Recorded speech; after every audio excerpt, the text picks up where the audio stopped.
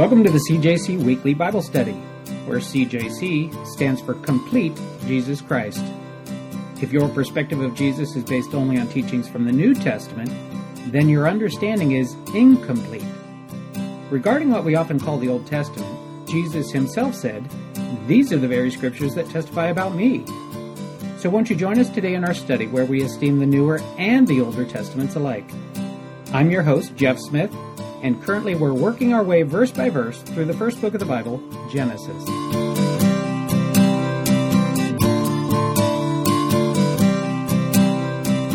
Today, if I could give today's lesson a title, I guess it would be Overwhelmed by Circumstances.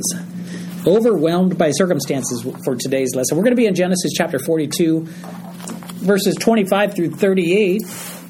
Genesis 42, verses 25 through 38. Anybody remember where we're at so far? What we saw happen last week? Joseph approaching his brothers and sisters. No sister in this one yet. I mean, there is, but right. Doesn't mention her, right? Right, and he gets all over them, right? You guys are spies, and they have that confrontation with Joseph. And then you remember how it ended. How did it end? Do you remember how it ended? Send him to jail to send back Benjamin, good. Yeah, he basically said, you guys are spies, and he threw them into prison, and then 3 days later, he lets them all go except for Simeon. He arrests Simeon, he puts him in handcuffs and throws him back in prison and says, hey, unless you bring back Benjamin, this little brother you told me about, you're not going to get Simeon back. And so that was where we left off. They were able to get away, and we're in verse 25. We're going to see that right now. Somebody mind reading verse 25? Then Joseph gave a command to fill their sacks with grain, to restore every man's money to his sack, and to give them provisions for the journey.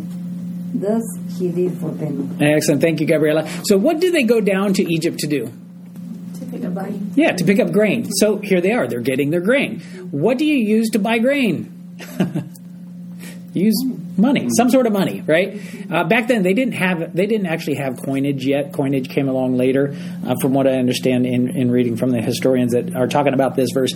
So apparently what happened was you would bring something to trade. You would bring something to barter. And in Egypt, there weren't any mines for silver. So silver was a common commodity that you could use to barter to pay for the grain. So here in this verse 25, then Joseph gave a command to fill their sacks with grain to restore every man's money. That word for money is actually silver. It's the same word for silver. All right. But if you didn't have silver, you could presumably also show up with some other precious metal. You could show up with gems. You could show up with spices or incense or some other luxury item. And those things, because you're on a bartering system, they would have some sort of agreement that would be worked out. So they get their sacks of grain. That's what they came down for. You pay for grain with money, or in this case, silver. You pay your silver, you get your grain. And you don't usually get your grain with your silver, with your money put back in the sack, all right? So that's a little twist that we've got going on here. We're going to see what's going to happen with that. So we know what's going on. Joseph has made it clear that that's what he wants done, but the brothers don't know that's happened yet. They don't get to see the money being put in the sacks and going, oh, what's going on? He's putting money back in my sack. They don't get to see that happening. What ends up happening also, you see there in verse 25, the word and. See the word and? What happens after the word and there? And to give them provisions for the journey. And to give them provisions for their journey. That's kind of strange. I wonder if he does that for everybody. It doesn't sound like it. It sounds like this is something special that the author decided, you know what, I'm going to make sure to mention this. And to give them provisions for their journey. Provisions, presumably in the form of food or drink, all right? What would that do? Well, that would allow you to get further away from where you're taking your grain before you have to open a sack to get something else to eat. Because presumably your sack has the money in it, it's tied. But if you have enough to eat and drink for 100 miles, you're going to be further away before you get to open it. As opposed to, oh boy, I'm really hungry. I've been in jail for 3 days. As soon as we get out of the city, let's open up the sacks and get something to eat. Because then you're going to find the money and you're going to go back. And you're not going to get very far. So it sounds like Joseph wants them to get pretty far before they even find out that there's any money in the sacks. All right. So he gives them provisions for their journey. And then verse 26, somebody mind reading that? So they loaded their donkeys with their grain and departed from there. Excellent. Thank you, Livette. The distance that they're going there on this journey back, obviously it's the same journey that they took coming down, but I think I might have neglected to say how many miles it was, because somebody asked me afterwards. I think it was Sherry asked me afterwards, how many miles was that trip? It looks like about 200 to 250 miles. So this isn't across town. We live within a half a mile of a grocery store. Every once in a while my kids go, hey, we're out of Cheerios. Okay, here's some money. Go buy some Cheerios. What? That's so far.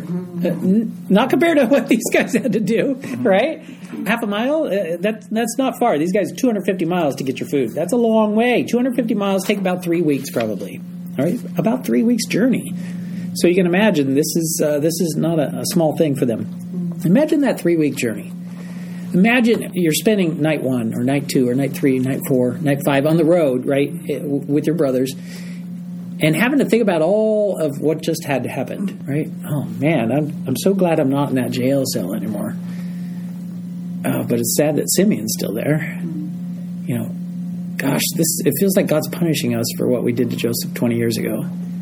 I wish we wouldn't have done that. You know, I wish we could go back and do something different about that. Every night you're out there, just out in the wild in your tent, you know, or what? Maybe they didn't even have tents. I'm thinking of Mike camping at Joshua Tree. Mm-hmm. You know, every night you're out there under the stars thinking about what could we have done different? How did it all go down like that? How did he know to ask us so many questions? How did we find ourselves in a spot where we revealed we had a younger brother? Mm-hmm. This is just so strange.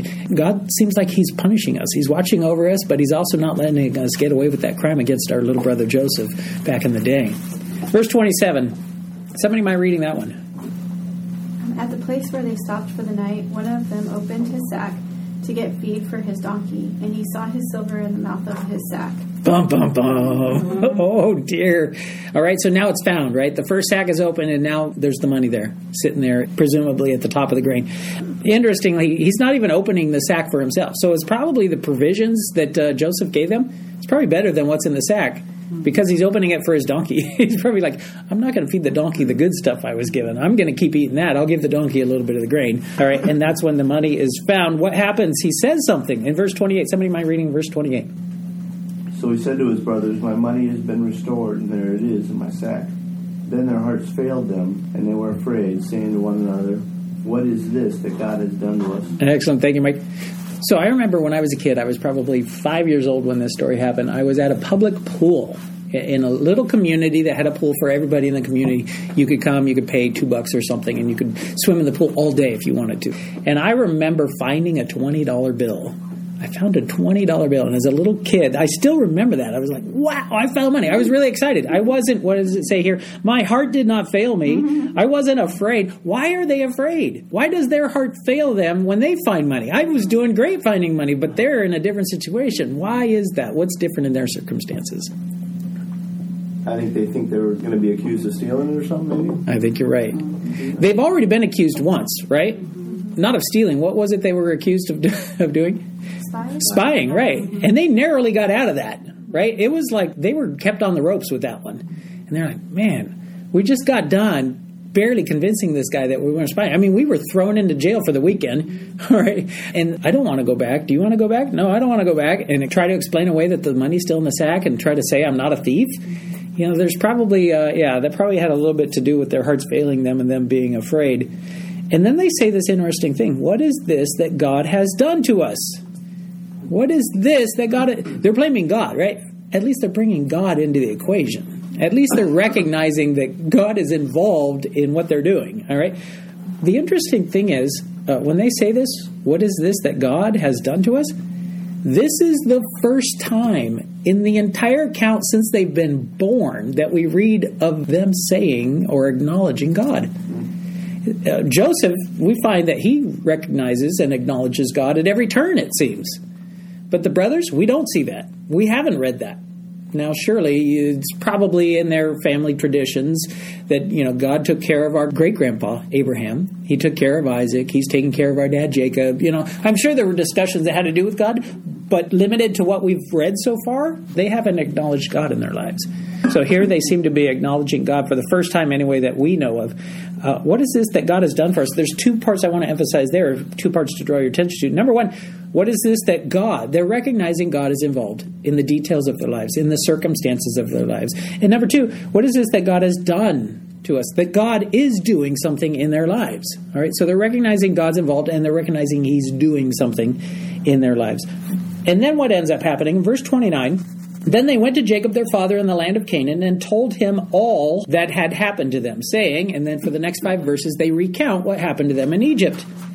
The man who is Lord of the land spoke roughly to us and took us for spies of the country. But we said to him, we are honest men. We are not spies. We are 12 brothers, sons of our father. One is no more, and the youngest is with our father this day in the land of Canaan. Then the man, the lord of the country, said to us, by this I will know that you are honest men. Leave one of your brothers here with me. Take food for the famine of your households and be gone. And bring your youngest brother to me, so that I shall know that you are not spies, but that you are honest men. I will grant your brother to you, and you may trade in the land. Now, it's kind of interesting when it started there in verse 29, where it says that they told him all that had happened to them, and they left a few things out. One of the things they left out was, surely this is happening to us because of what we did to our little brother Joseph. Right? They didn't tell Dad that part. They didn't tell Dad that they confessed their sins to one another, that they had mistreated Joseph so many years ago, 20 years before. And then here at the end, this is kind of strange, the way that verse 34 ends. And you may trade in the land. I don't remember that happening. I don't remember that being part of the agreement that Joseph gave them. So apparently that was an abbreviated arrangement that we saw earlier. We also have in verse 35, jumping down, then it happened as they emptied their sacks that surprisingly each man's bundle of money was in his sack. And when they and their father saw the bundles of money, they were afraid. So apparently they had opened that one sack on the road. They saw the money in there. I'm kind of curious. I would kind of be thinking, let's check the other sacks. But they apparently didn't do that. Maybe because they were afraid of what they would find. Maybe they were afraid that they would find the money in the other sacks. And they thought, oh, you know what? It's bad enough to find the money in one sack. I don't know how we're going to overcome that. Why would Joseph put the money in the sack? Why do you suppose? In all the sacks. See if they were less than okay. to have found in it. Good. So it could be a check on their honesty, a test. Let's see what they say the next time they show up. Let's see if they say anything about the money in their sacks. Let's see if they keep it quiet. Yeah, it could be a test. Or if they even come back. Or if they even come back. Some of the commentators also suggest maybe he gave them money, put the money back in their sacks, thinking, I don't know what they've got for provisions at home. Maybe they don't have enough to come back, and maybe this would be enough incentive to come back, to make sure that they can't use that as an excuse. Oh, well, we didn't come back because we didn't have any money to buy more grain. So those are the two biggest possibilities, the ones that are suggested the most. One is a test on their honesty. The other is to provide them what they're going to need to come back to buy more. Now, Jacob gives his response in verse 36. But before we read Jacob's response, I want to draw your attention to one of the things that we see here. Remember the last time that the brothers came home minus one brother? Do you remember? That was Joseph. When the brothers came home and there was no Joseph, remember what ended up happening back when they sold Joseph? They got money for that, right? They sold Joseph. They got money. They come home. They go, hey, Dad, I don't know what to tell you. Is this the coat that you gave to your favorite son? And then what ends up happening after that? They had money, extra money that they weren't given. I'm sure that probably showed up in some forms. Hey, maybe Dad's thinking, where'd you get your new suit? Where'd you get those new shoes? Oh, I just came into a little bit of money. Oh, how about you? You seem to be eating nice, Oh, how about you? You got a new, something for your hobby, They had money. They were given money for the sale of their brother. They came back home. There was one less brother, and they had money. Here what ends up happening. They come back home. There's one less brother, and there's money. I wonder if Dad's starting to put the pieces together. I wonder if Dad's starting to suspect that maybe his boys, they're selling each other off at every chance they get. Verse 36, look at his reply. In verse 36, and Jacob, their father, said to them, you have bereaved me. It sounds like he's on to them. I don't know. You have bereaved me. Joseph is no more. Simeon is no more. And you want to take Benjamin? All these things are against me. So it sounds like Dad's kind of like, I'm done losing kids. I'm done sending my kids out with you guys as a group. This is a bad deal. Every time you come back, there's one less of you, and you all have money. What's the deal with that? So when he says there, all these things are against me, you remember what I was saying earlier when we got started? The title of the lesson, Overwhelmed by the Circumstances. All these things are against me. Jacob sounds to be overwhelmed by his circumstances. I can't blame him. If I lost a son or a daughter, I'd be feeling overwhelmed by the circumstances too. We find ourselves overwhelmed by circumstances a lot, don't we? We find ourselves, no matter whether our lives are easy, mediocre, hard or extremely difficult, that we always can find something to worry about. There's always something to overwhelm us. Always something that we let have that kind of control or power over us. That we go, I don't know how I'm going to make it through this, right? And we look at our circumstances and we get overwhelmed. I want to take 4 different snapshot stories out of the Bible and just look at these of guys that were overwhelmed by their circumstances. And the first one, I want to take you to Matthew. Turn to Matthew, first book of the New Testament, Matthew chapter 14. Matthew chapter 14, and looking at verses 22 through 33, and this is going to be a familiar story to most of you. This is the story of Peter walking on the water. Right away, you're going, I know this one. Yeah, I remember this one. So this is going to be a story, and like I said, this is the first of 4 little snapshots, little stories that have to do with people that were overwhelmed by their circumstances. All right?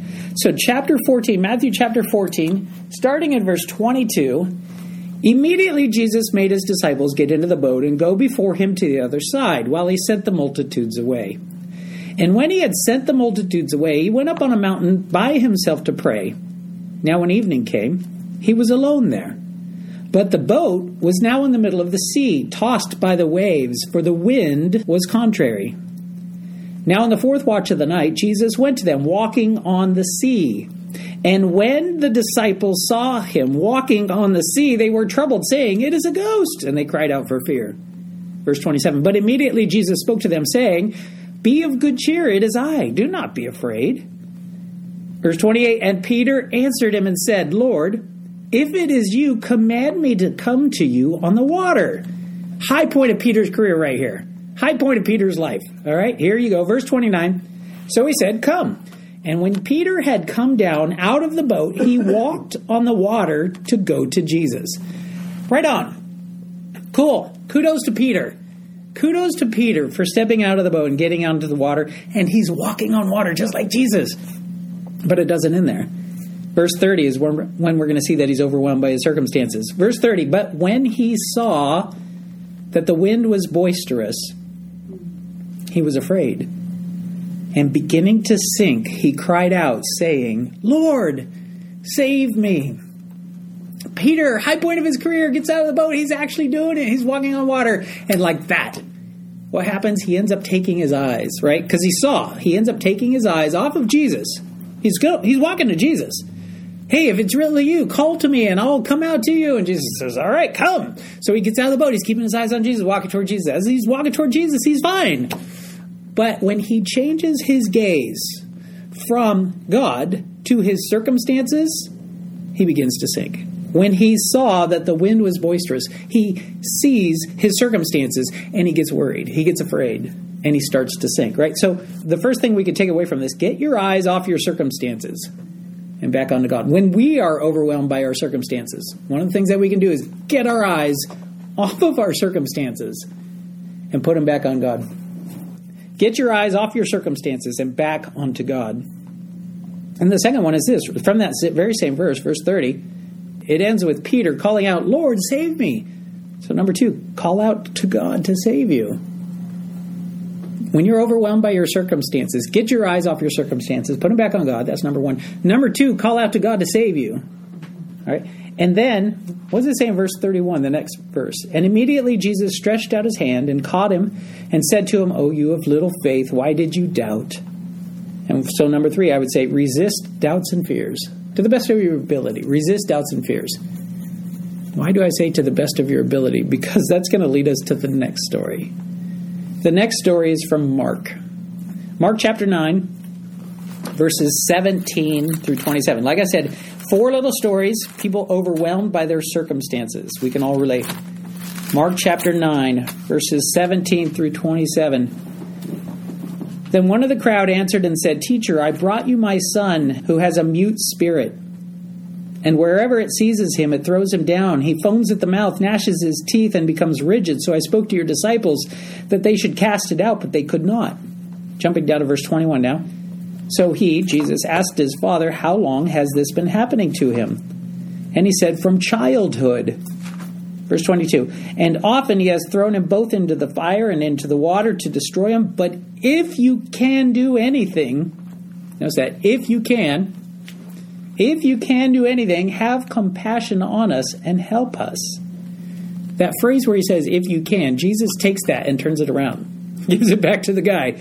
You see in the very next verse, verse 23, Jesus said to him, if you can believe, all things are possible to him who believes.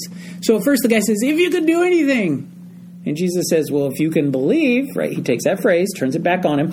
And then verse 24, immediately the father of the child cried out and said with tears, Lord, I believe. Help my unbelief. Help my unbelief. So when we're overwhelmed by our circumstances, we can learn from this passage. Number 4, ask God to help you in your unbelief. Remember I said in number 3, resist doubts and fears to the best of your ability. If they don't all completely go away, then implement number 4 here. Ask God to help you in your unbelief. In those residual areas where you haven't been able to conquer those doubts and those fears. Help you in your unbelief. Ask God for help. Ask God to help you in your unbelief. Next little story. Old Testament for this one, 2 Kings. 2 Kings chapter 6. 2 Kings chapter 6, verses 8 through 17. So basically 8 through 14 are to give you the background. All right, so 8 through 14 for the background. Those verses say this. Now the king of Syria was making war against Israel, and he consulted with his servants, saying, my camp will be in such and such a place. And the man of God sent to the king of Israel, saying, beware that you do not pass this place, for the Syrians are coming down there. Then the king of Israel sent someone to the place of which the man of God had told him. Thus he warned him, and he was watchful there, not just once or twice. Therefore the heart of the king of Syria was greatly troubled by this thing, and he called his servants and said to them, will you not show me which of us is for the king of Israel? And one of his servants said, none, my lord, O king. But Elisha the prophet, who is in Israel, tells the king of Israel the words that you speak in your bedroom. So he said, go and see where he is, that I may send and get him. And it was told him, saying, surely he is in Dothan. Therefore he sent horses and chariots and a great army there, and they came by night and surrounded the city. So that's the background. So here's the background. You've got Elisha. He's a prophet in Israel. And you've got this warring king. And the king, his battle plans, he whispers to his important people that need to know. And somehow the king of Israel knows what they're going to do. And he's like, I got a spy in my ranks. I got a mole. And he says, who is it? Who's my mole? Tell me, somebody in here is ratting me out. Somebody in here is giving away the battle plans. And they tell him, no, it's actually, there's a prophet down there in Israel, and he knows what you're saying. His God reveals to him what your plans are. And his God tells him, and he tells the king, and that's how they know what we're going to do before we even do it. So he's like, well, find out where this prophet is, and we're going to take care of him. So they find out the city where he's at, the place where he's at, Dothan. And they end up surrounding the place in the middle of the night. So here we are. That's the background. Verse 15. And when the servant of the man of God, we don't know his name here, but when the servant of the man of God is Elisha, when the servant of the man of God arose early and went out, there was an army surrounding the city with horses and chariots. So you imagine this guy, you get up in the morning. I got to stretch, kind of cold. I want to go outside and stand in the sun a little bit. Gets up from his bed. He goes to the door, opens the door, maybe stretching with his eyes squinty, maybe even closed. And he opens his eyes in the city surrounded by the enemy, by an army waiting to get him and his master, right, to get Elisha. So he rises early, goes out, and there was an army surrounding the city with horses and chariots. And his servant said to him, alas, my master, what shall we do? Right? Overwhelmed by his circumstances. All right? The servant is overwhelmed by his circumstances. Elisha, it says this in verse 16. So this is Elisha, he answered, do not fear, for those who are with us are more than those who are with them.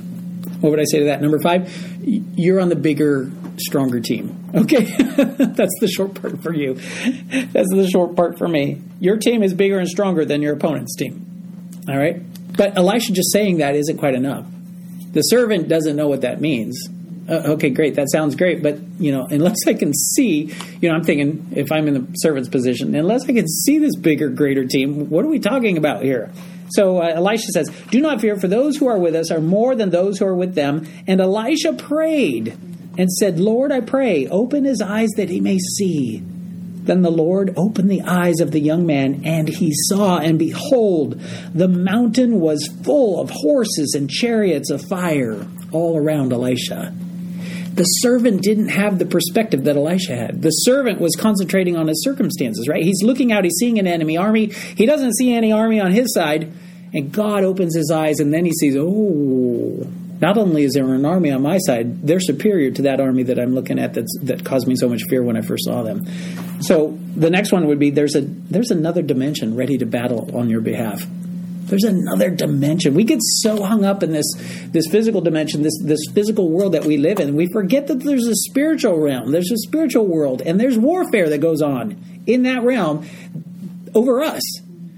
And sometimes we forget that. We need to remember, not only are we on the bigger, better team, but that battle is oftentimes going on in another realm, sometimes that we're not even aware of or paying attention to or remembering. And then finally, a fourth story. This one, we're going to go back to the New Testament again. This one's from Luke chapter 22. Who is it that's overwhelmed by his circumstances in this story? Well, so far we've looked at Peter. Peter was overwhelmed in the first story. The second one was the father of the son who was sick. The third one is Elisha's servant, who's overwhelmed in Luke chapter 22, verses 39 through 46. It's Jesus himself. Jesus got overwhelmed by his circumstances? Yes. Luke chapter 22, verses 39 through 46. Coming out, he went to the Mount of Olives, as he was accustomed, and his disciples also followed him. When he came to the place, he said to them, "Pray that you may not enter into temptation." Verse 41, and he was withdrawn from them about a stone's throw, and he knelt down and prayed, verse 42, saying, "Father, if it is your will, take this cup away from me. Nevertheless, not my will, but yours be done." Jesus in that moment was overwhelmed by the circumstances that he was in. In fact, it says, if you continue reading on in verse 44, it says he's praying so earnestly that his sweat becomes like great drops of blood falling down to the ground. He's overwhelmed by the circumstances. He's praying, "Dear God, please take this away. Take this cup away. I don't want to drink from this cup." But what does he do? He teaches us a lesson in that. Surrender. Submit your will to his will for your life. We need to surrender.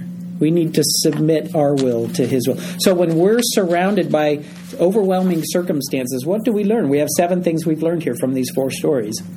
From the first stories, we learned, get your eyes off your circumstances and back onto God. We also learned that we need to call out to God to save us. And we also learned we need to resist doubts and fears. From the second story of the father of the sick boy, we learned we need to ask God to help us in our unbelief. From the third story with Elisha's servant, we learned that we're on the team that's bigger and stronger than the opponent's team. And we also learned that there's another dimension ready to battle on our behalf. And then finally, of this story of Jesus in the garden, what did we learn? We learned we need to surrender. We need to surrender by submitting our will to God's will for our lives. 7 different things to help us through the overwhelming circumstances in our lives. Now let me ask you a question. Going back to the story of Peter, the first one. When Peter is walking on the water, it's the wind, remember? It's the wind that causes him to worry. He looks at the wind. He sees that the wind is boisterous, and he begins to sink. And he calls out, "Lord, save me." And what happens? The Lord reaches out, and the Lord grabs him and lifts him up. And then if you read the verses that follow, they get into the boat. Did the wind die before or after Peter was saved in that sense? When he says, "Lord, save me," and the Lord does. Did the wind die after or before? After. It was after they were already in the boat. They had already made it through the hard part, and then the wind dies. Did the Lord save him from his circumstances? No. The circumstances were the wind. The Lord saved him in the midst of it, or through those circumstances. The Lord saved him even while the wind was still blowing. They get into the boat, and the wind is still blowing, and then the wind dies. The wind didn't die as soon as Peter started praying, but the Lord saved him, and the wind was still blowing. The circumstances were such that they didn't change, but the Lord saved him, preserved him, brought him out of those circumstances, as opposed to making the circumstances just evaporate, making the circumstances just go away. The Lord saved him in the midst of those circumstances. How about the father of the sick boy? If you read more of the story, what ends up happening? After that, "Lord, help me in my unbelief," the guy has another epileptic episode, and he falls down as if he's dead. Did the circumstances change? Yeah, they got worse. They didn't get better. But then Jesus heals the boy. He was preserved in the circumstances. How about the third one? Elisha's servant. Did God make the army go away? He didn't make the army go away. If you read the rest of the passage, there's 6 more verses that talk what happened with that army. But he didn't just make the army go away. He didn't make the earth open up and the army fall into it and close it up and go, solved. They still had to deal with that army. And then the last one, Jesus. Did he have to die? He ended up dying. He actually had to go through that. All right? What's my point here? The point is when we're overwhelmed by our circumstances, God can save us, but sometimes it's not the way maybe we might have in mind and hope. We might hope that the circumstances will just evaporate, that they'll just go away, but that's not usually how God does things. Usually when God saves us, he preserves us in moving through those circumstances, as opposed to making the circumstances go away. All right? Moving on where we were, Genesis chapter 42, we'll end up with this, with these last 2 verses, verses 37 and 38. Genesis chapter 42, verses 37 through 48. Somebody mind reading verse 37? Then Reuben spoke to his father, saying, "Kill my 2 sons if I do not bring him back to you, and put him in my hands, and I will bring him back to you." Excellent. Thank you, Mike. So I'm reading this story, and I'm going, okay, let me get this right. So Reuben's saying, if I don't bring Simeon back to you, kill my 2 sons. Your 2 grandsons. I'm thinking you don't get to babysit anymore. Right. You know, I'm thinking maybe we need to have a custody thing about your 2 sons, that you're willing to have me kill them. If you no, the answer is going to be no. So you do find out he says no. He doesn't give him the opportunity to try to rescue Simeon at the risk of losing 2 grandsons. And then verse 38. Somebody mind reading verse 38. But Jacob said, "My son shall not go down with you, for his brother is dead, and he alone is left. If harm should befall him on the journey you are taking, then you will bring my gray hair down to Sheol in sorrow." Excellent. Thank you, Livette.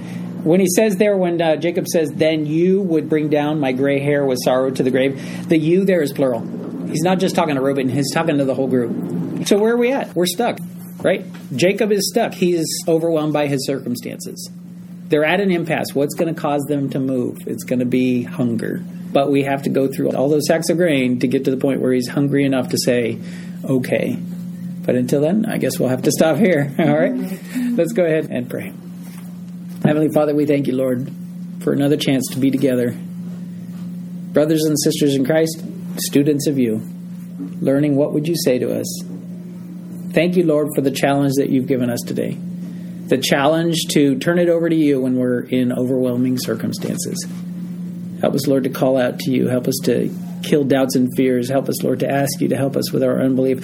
Help us, Lord, to take these little tips that we've learned from other people that were in overwhelming circumstances and to put them to good use when we're in overwhelming circumstances, turning our hearts and our attention, our focus onto you. In Jesus' name, amen.